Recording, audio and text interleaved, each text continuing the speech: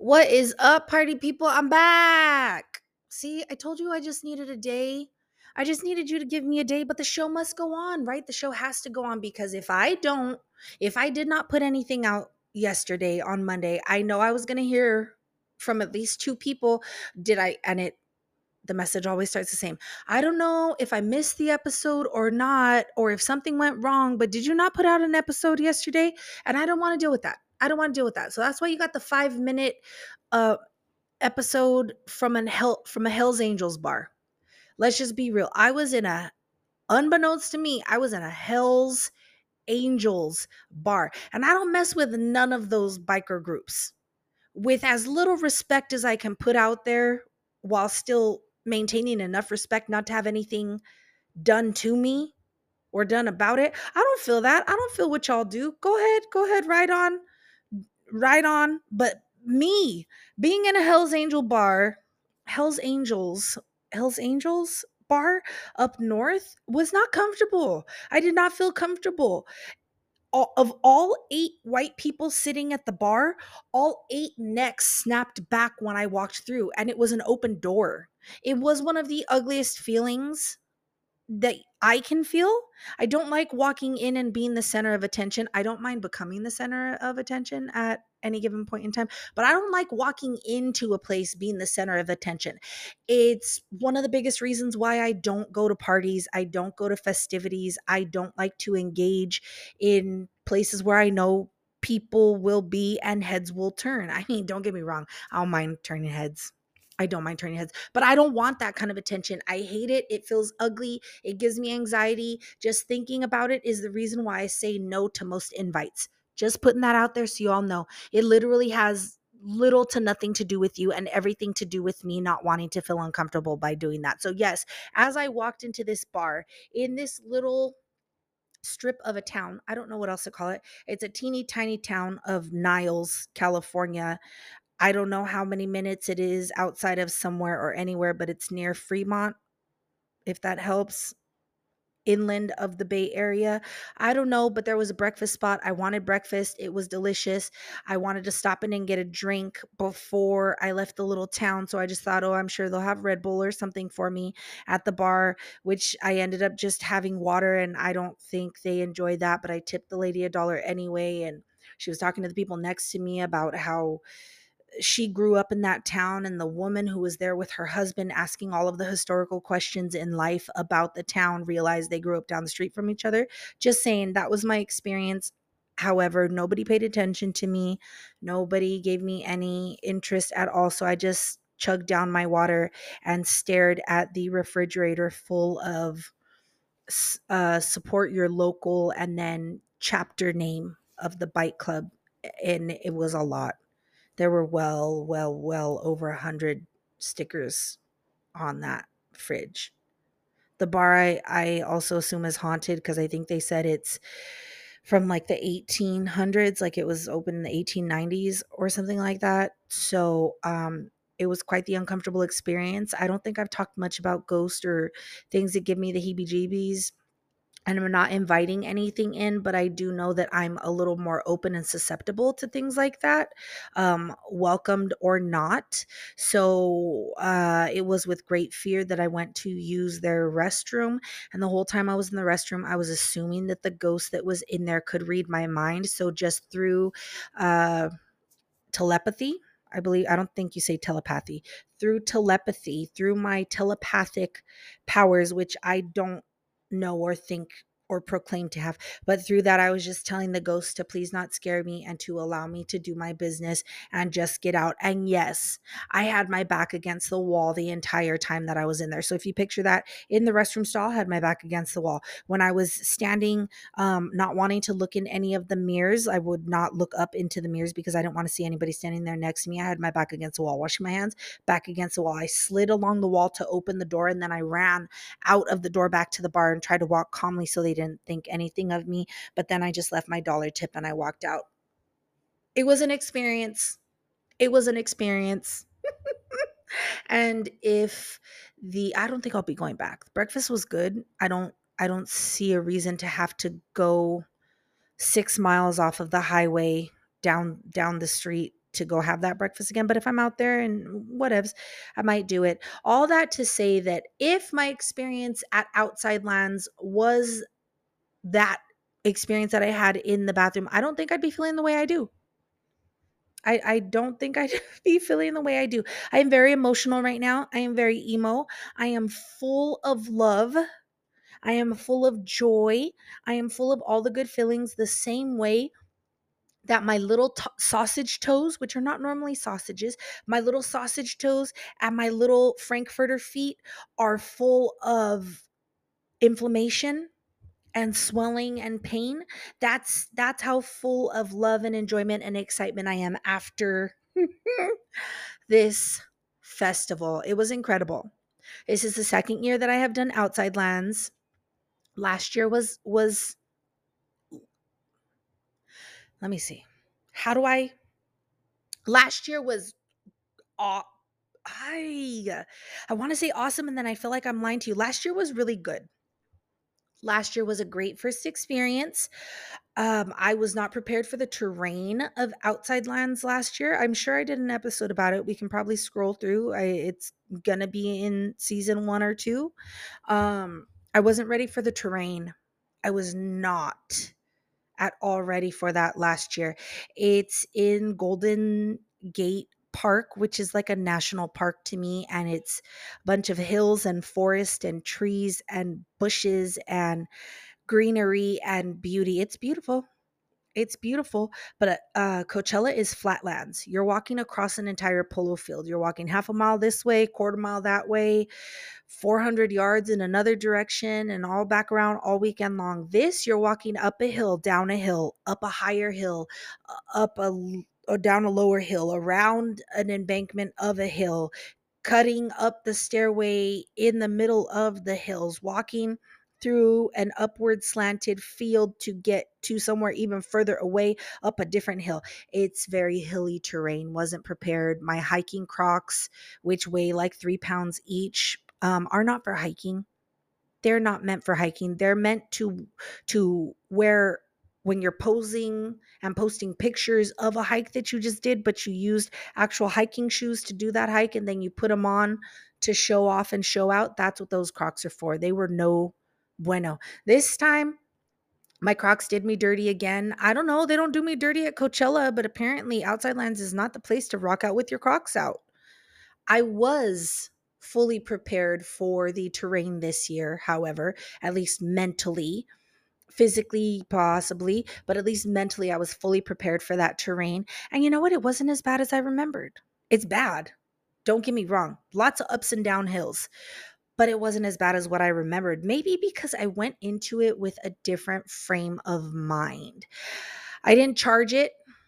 Normally I charge the festivals because I want to get my money's worth. And seeing, let's say, maybe 6 acts throughout the day, you get your money's worth. You do. I am the type who like to charge it like, okay, we'll stay here for 20 minutes. We'll go to the next set. And then once we're done there, as long as they play that one song I want to hear, then we'll trek it all the way over to the other side of the park to hear, and on and on and on and on. This year I took my time. This year I let OSL tell me what to do. I let the vibes of OSL, that is Outside Lands, I let the vibes of OSL just run the weekend for me. And man, did it do me good. It did me well also, but it did me good. I am a little cochina today. I'm just over here with all these puns and things swirling around my head that I want to say. OSL did me right. I didn't have to fake nothing. From start to finish, it was all gravy, baby. Got to discover a few musical acts who I'm not even going to try to remember right now that blew my mind. Oh, I remembered anyway. Becky Hill, Queen of Dance Music, amazing. And to hear some recognizable songs, great. Kind of like a Dua Lipa, I guess, if you go mainstream and that makes sense to you like that. But her energy was through the roof and her voice. Oh my God, she didn't sing over herself on tracks. She just sang. Anybody out there go to concerts know what I'm talking about? Now, for whatever reason, performers are not just singing to backing tracks, meaning just music playing in the background.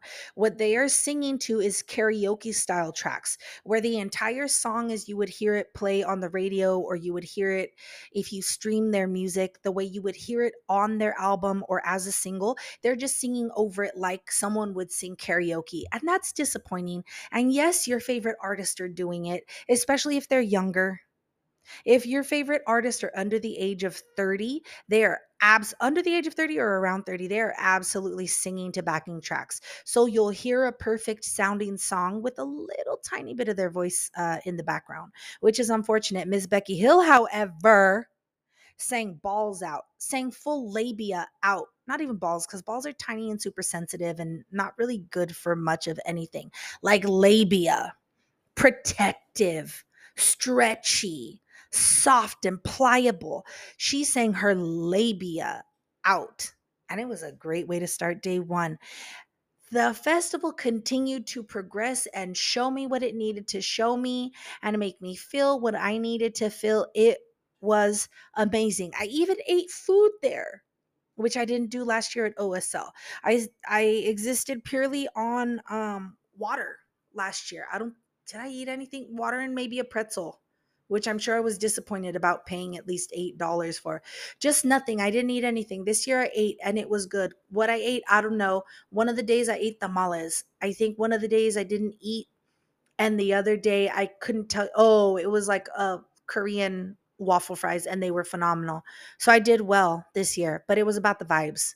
It was about pulling from the area, pulling from the energy of the people, pulling from the energy of the park, pulling from the energy of the artist and the music, and just the love that can be felt there, which is a crazy dichotomy considering you're either going to feel massive, insane, copious amounts of love at this festival, or you're going to feel a lot of ugly anger from drunk people.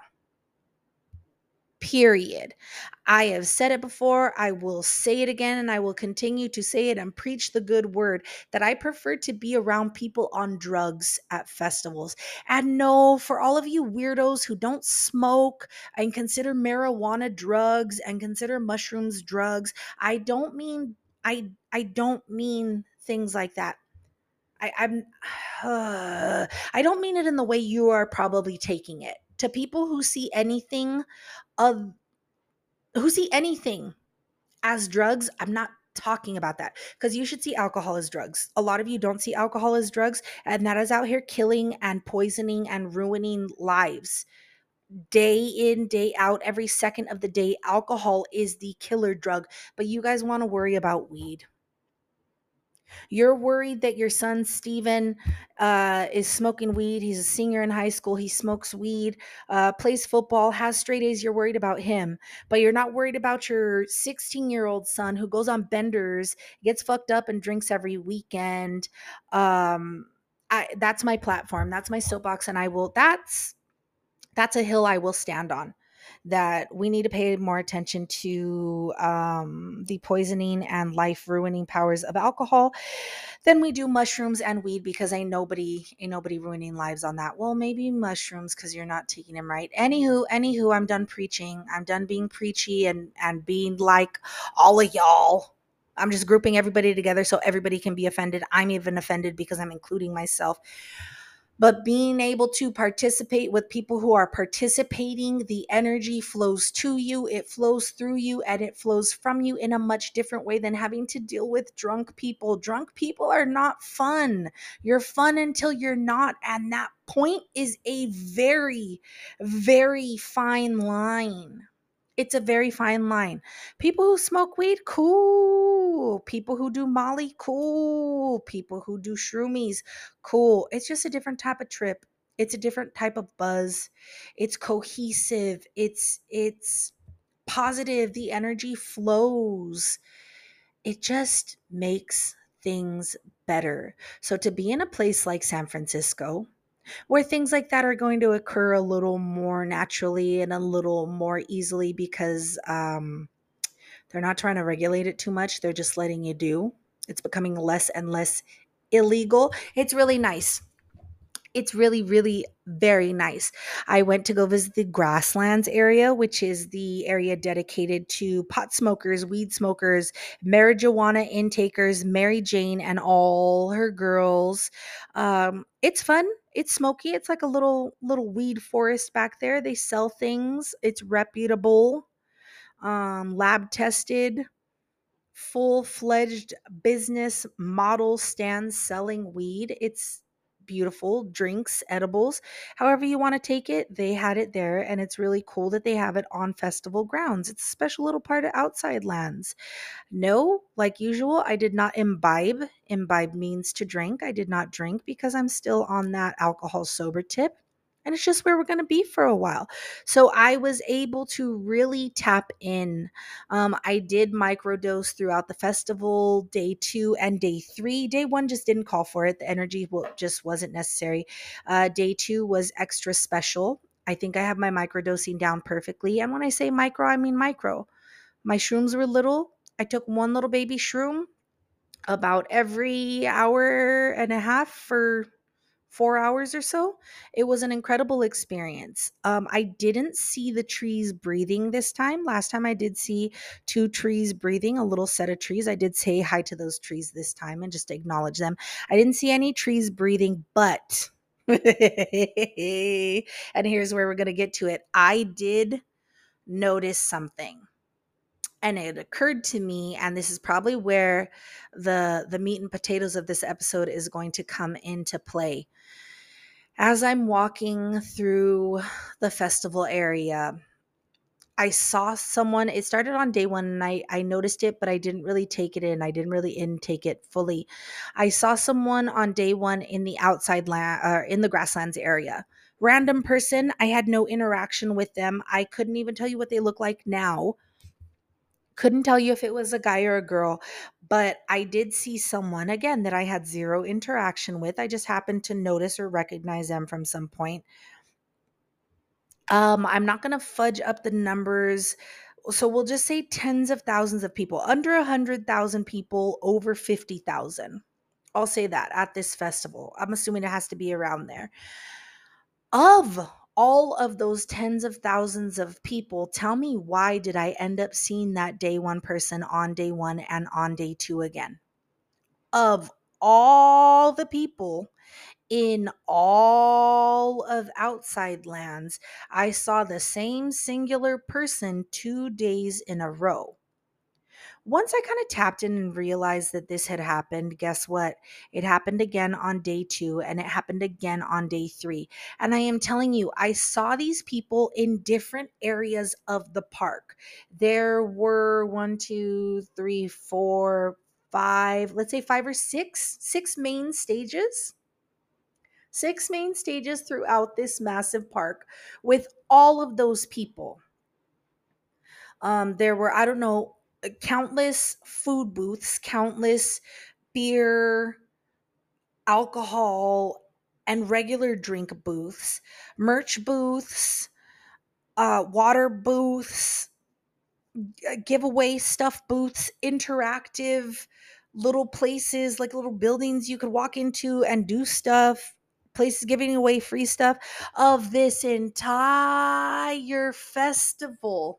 How is it possible for me to see the same couple people over a 3-day period? It's not like they stood out. It's not like they were people in crazy costumes or with crazy hair or walking on stilts or people that were on fire. None of that. None of that. None of them were 10 feet tall. None of them were None of them were anything that would have made me stand out, yet I saw them distinctly. It wasn't in passing. It was very much like, oh my gosh, that girl sitting in that chair is the same girl that I saw over at the Dolores dance stage, which is the same girl that I saw in the middle of the Twin Peaks viewing area. Then it hit me.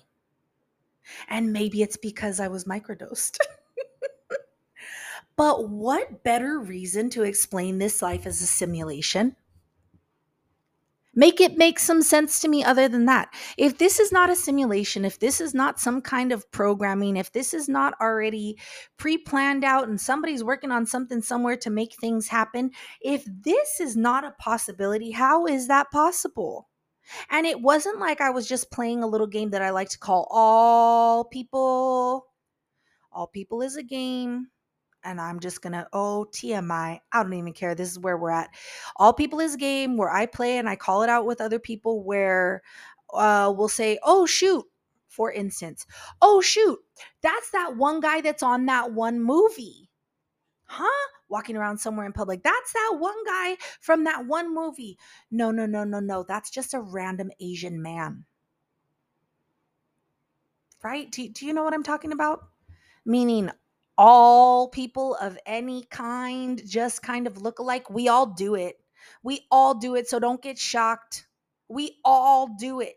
I do it to white people. Oh, shoot, that's that one girl that works at Walmart. No, it's not. It's just some random girl walking through a field. She don't work at Walmart. She's not even from here. It's just all white people, all chunky people, all long-haired people, insert type of person here, all people. So it's not like I was playing a game of all people. I legitimately saw these randos that I had no interaction with throughout the festival. It happened to me one other time in New York. It happened twice in New York. I was at a jazz club. I sat next to people. We ended up talking. We had a conversation in Manhattan. 2 days later, I'm walking through Manhattan and we ran into each other again. Not possible. New York is huge. Outside Lands is a music festival. If it is not a simulation, if we are not in some kind of weird video game, flat earth type of world, there's no reason that that should ever, ever, ever happen. And it's not like they looked at me and recognized me. I know one time I locked eyes and kind of stared at the person. Maybe they did acknowledge me. Maybe they were having the same simulation. Maybe we have played different roles like outside. What is it? Outside, not outside world. Westworld. Maybe we've played different roles. Isn't that just past lives and stuff? I don't know. It tripped me out, but it made me feel very comfortable in the familiarity of the situation. It kind of gave me a little bit of an aha moment. It made me think, well, if this is really real, I'm going to start moving differently. I'm going to start behaving differently. I am going to continue, and even more so than I have been, treat this life like a game. Like in the episode More Life, 2 episodes ago? I am tapping into something, to a part of life, to a piece of life that I never even knew was possible, that I never knew was a possibility, that I didn't know that I could do. And that's just living. That is just living. I am tired of trying to control everything. There is beauty and enjoyment to be found in the discomfort of lack or loss of control. And I mean that in the most positive ways possible. I can continue to try to control my day in and my day out, or I can just choose to live. I can continue to try to hope and change and make things and people the way that I want them to be, or I can just let them be. I can be at unease with things that rattle my peace, or I can just find peace in the unnerving things that normally rattle me. I want more life. I want more out of life. I want to continue to do life. I have the responsibility of paying bills. Yes, this I know. But I do not have the responsibility of treating my work like a child. I do not have the responsibility of treating work like a person. And I think that's where we get things messed up. And I know it's a huge part of what people don't understand about the way that I choose and am moving towards running my business. My business is not my life. I know for a lot of you, work is life, and that is unfortunate. I pity the fool. Y'all fools. You are all fools. And I pity you. Like I pity you, like, ay, pobrecito, pobrecita. They just don't get it. Oh, poor thing. Work is not life. You are missing out on integral parts of life because you have devoted yourself so deeply to work that you're missing out on raising your kids. The kids that I can't have, the kids that you look down on me on for not having because you see it as me choosing not to, you see it as a responsibility that you've chosen to take on that I don't have to be responsible for because, yes, I've seen more than a couple posts from more than a couple people who believe that those of us who can't have kids or those of us who choose not to are irresponsible. Make that make sense. You brought a human into this world. You brought a human into this place. You allow your daily frustrations to exercise out on that human while you hope and pray that you can raise them better than you were raised. That is insane. I might be irresponsible for not proliferating life on this earth. If I could, I would, but I am not irresponsible for living life the way it was meant and intended and created to be lived, which was not as a slave to a master who gives you coins to pay you to do their dirty work. I don't think so. There are very few jobs out there where you can live. There are very few jobs out there that don't demand more from you than God demands. Ooh. And if you don't believe in God and you think I'm crazy for believing in God, you worship and you serve a master who pays you pennies on the dollar to work for them. That's kind of like serving a God. You serve a God of idolatry. You serve a God of things. You serve a God not of people. You serve a God that is meant to give you dreams that just aren't going to happen. Continue to work for the American dream and see how far you get, because I guarantee you, once you retire at 70 and you're too weak to do anything, your body can't handle the strength of traveling. You no longer have the energy to do it. You're going to sit in your chair in your house that you're still finishing paying for because you didn't buy it until you were 40, and you were going to wish you did a little more with your life. This is me judging. I get judged every day for choosing a different path. I'm an entrepreneur who does not make a lot of money. I make enough to survive. I make enough to pay my bills. I make enough to be financially responsible as I have to be. I could go off the grid. I've thought about getting a nice little camper, a little cabin, living that van life, but ew, I don't want to. I like beds. I want a room, but all I need is a room. I might not own much, but I have lived more and done more than many people will do. I spend more time with my niece, my nephew, my mom, and my loved ones than you will ever get to spend working that 9 to 5, 10-hour job. And yes, I know that math don't math, but neither do your paychecks. All of this to say, I hope it enrages you that I'm speaking down to you like this.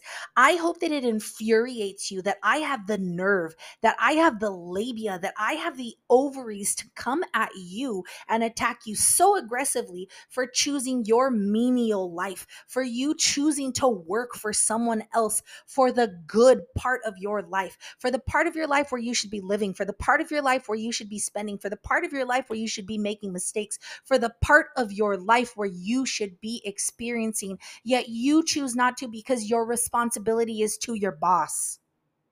If you don't own the company, you work for somebody. So come at me with it. Again, I don't make a lot, but what I do make is enough to pay my bills and afford me this life that I am cultivating. It affords me this life that I am creating. It affords me the luxury to not give a fuck and go blow some money on a trip. I would highly encourage you to do the same thing, because what, your PTO is just going to keep adding up and you're going to take the cash at the end of the day and you're going to use that cash to repair the home that you are paying 30 years on. You're going to use that cash to repair the thing that needs to be repaired. You're going to use that cash to buy the school supplies and clothes that your kids need, and you're never going to take them anywhere. You're not going to do anything with them. You're going to yell at them. You're going to get grumpy with them because you have to be at work early the next day and you didn't get to do anything that you needed to do because you have no time to live life. I hope that you feel very attacked. My hope is that you feel very angry and very attacked by these words that are coming out of my mouth, because I went through the same thing and I've come out on the other side. And fuck what anybody else thinks or what anybody else says, because at the end of the day, you're going to have to live with the choices that you make. You're going to have to live with choices and decisions that you make now. You could choose to do anything else, but you don't. So be happy in that. Just like I am happy out here in this world, going to festival after festival after festival. This was festival number 2 for the year. I still have 2 more to go. And I got more concerts in between. And I've got more weekends away. And I just got a new car. So take that. I have responsibilities. Consider me irresponsible for not having kids, but you can't consider me irresponsible for living life. That's all. I'll talk at you soon. So spicy. I need coffee.